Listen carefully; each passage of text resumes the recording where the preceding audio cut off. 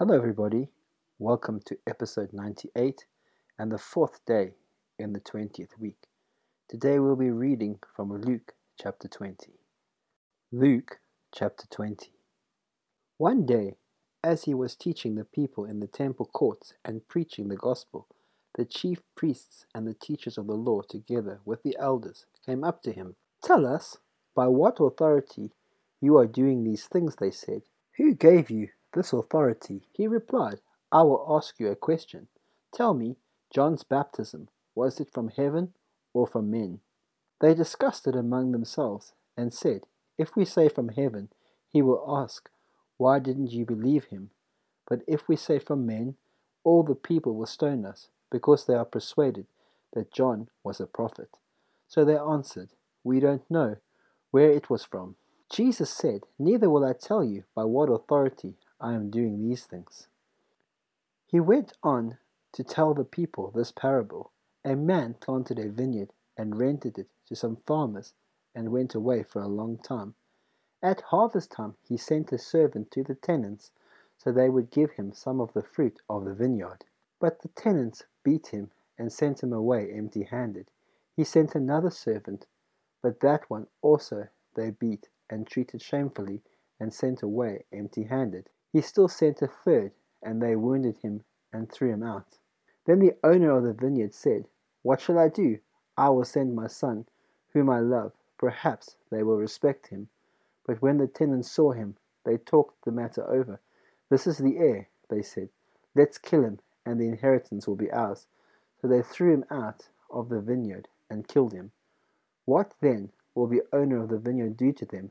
He will come and kill those tenants and give the vineyard to others. When the people heard this, they said, "May this never be." Jesus looked directly at them and asked, "Then what is the meaning of that which is written? The stone the builders rejected has become the capstone. Everyone who falls on that stone will be broken to pieces, but he on whom it falls will be crushed." The teachers of the law and the chief priests looked for a way to arrest him immediately, because they knew he had spoken this parable against him, but they were afraid of the people. Keep a close watch on him.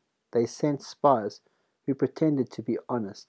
They hoped to catch Jesus in something he said so they might hand him over to the power and authority of the governor. So the spies questioned him, "Teacher, we know that you speak and teach what is right, and that you do not show partiality, but teach the way of God in accordance with the truth. Is it right for us to pay taxes to Caesar or not?" He saw through their duplicity and said to them, "Show me a denarius. Whose portrait and inscription are on it?" "Caesar's," they replied. He said to them, "Then give to Caesar what is Caesar's, and to God what is God's." They were unable to trap him in what he had said there in public, and astonished by his answer, they became silent. Some of the Sadducees, who say there is no resurrection, came to Jesus with a question. "Teacher," they said, "Moses wrote for us that if a man's brother dies and leaves a wife but no children, the man must marry the widow and have children for his brother. Now there were 7 brothers. The first one married a woman and died childless. The second and then the third married her, and in the same way the 7th died, leaving no children. Finally the woman died too. Now then, at the resurrection, whose wife will she be, since the 7 were married to her?"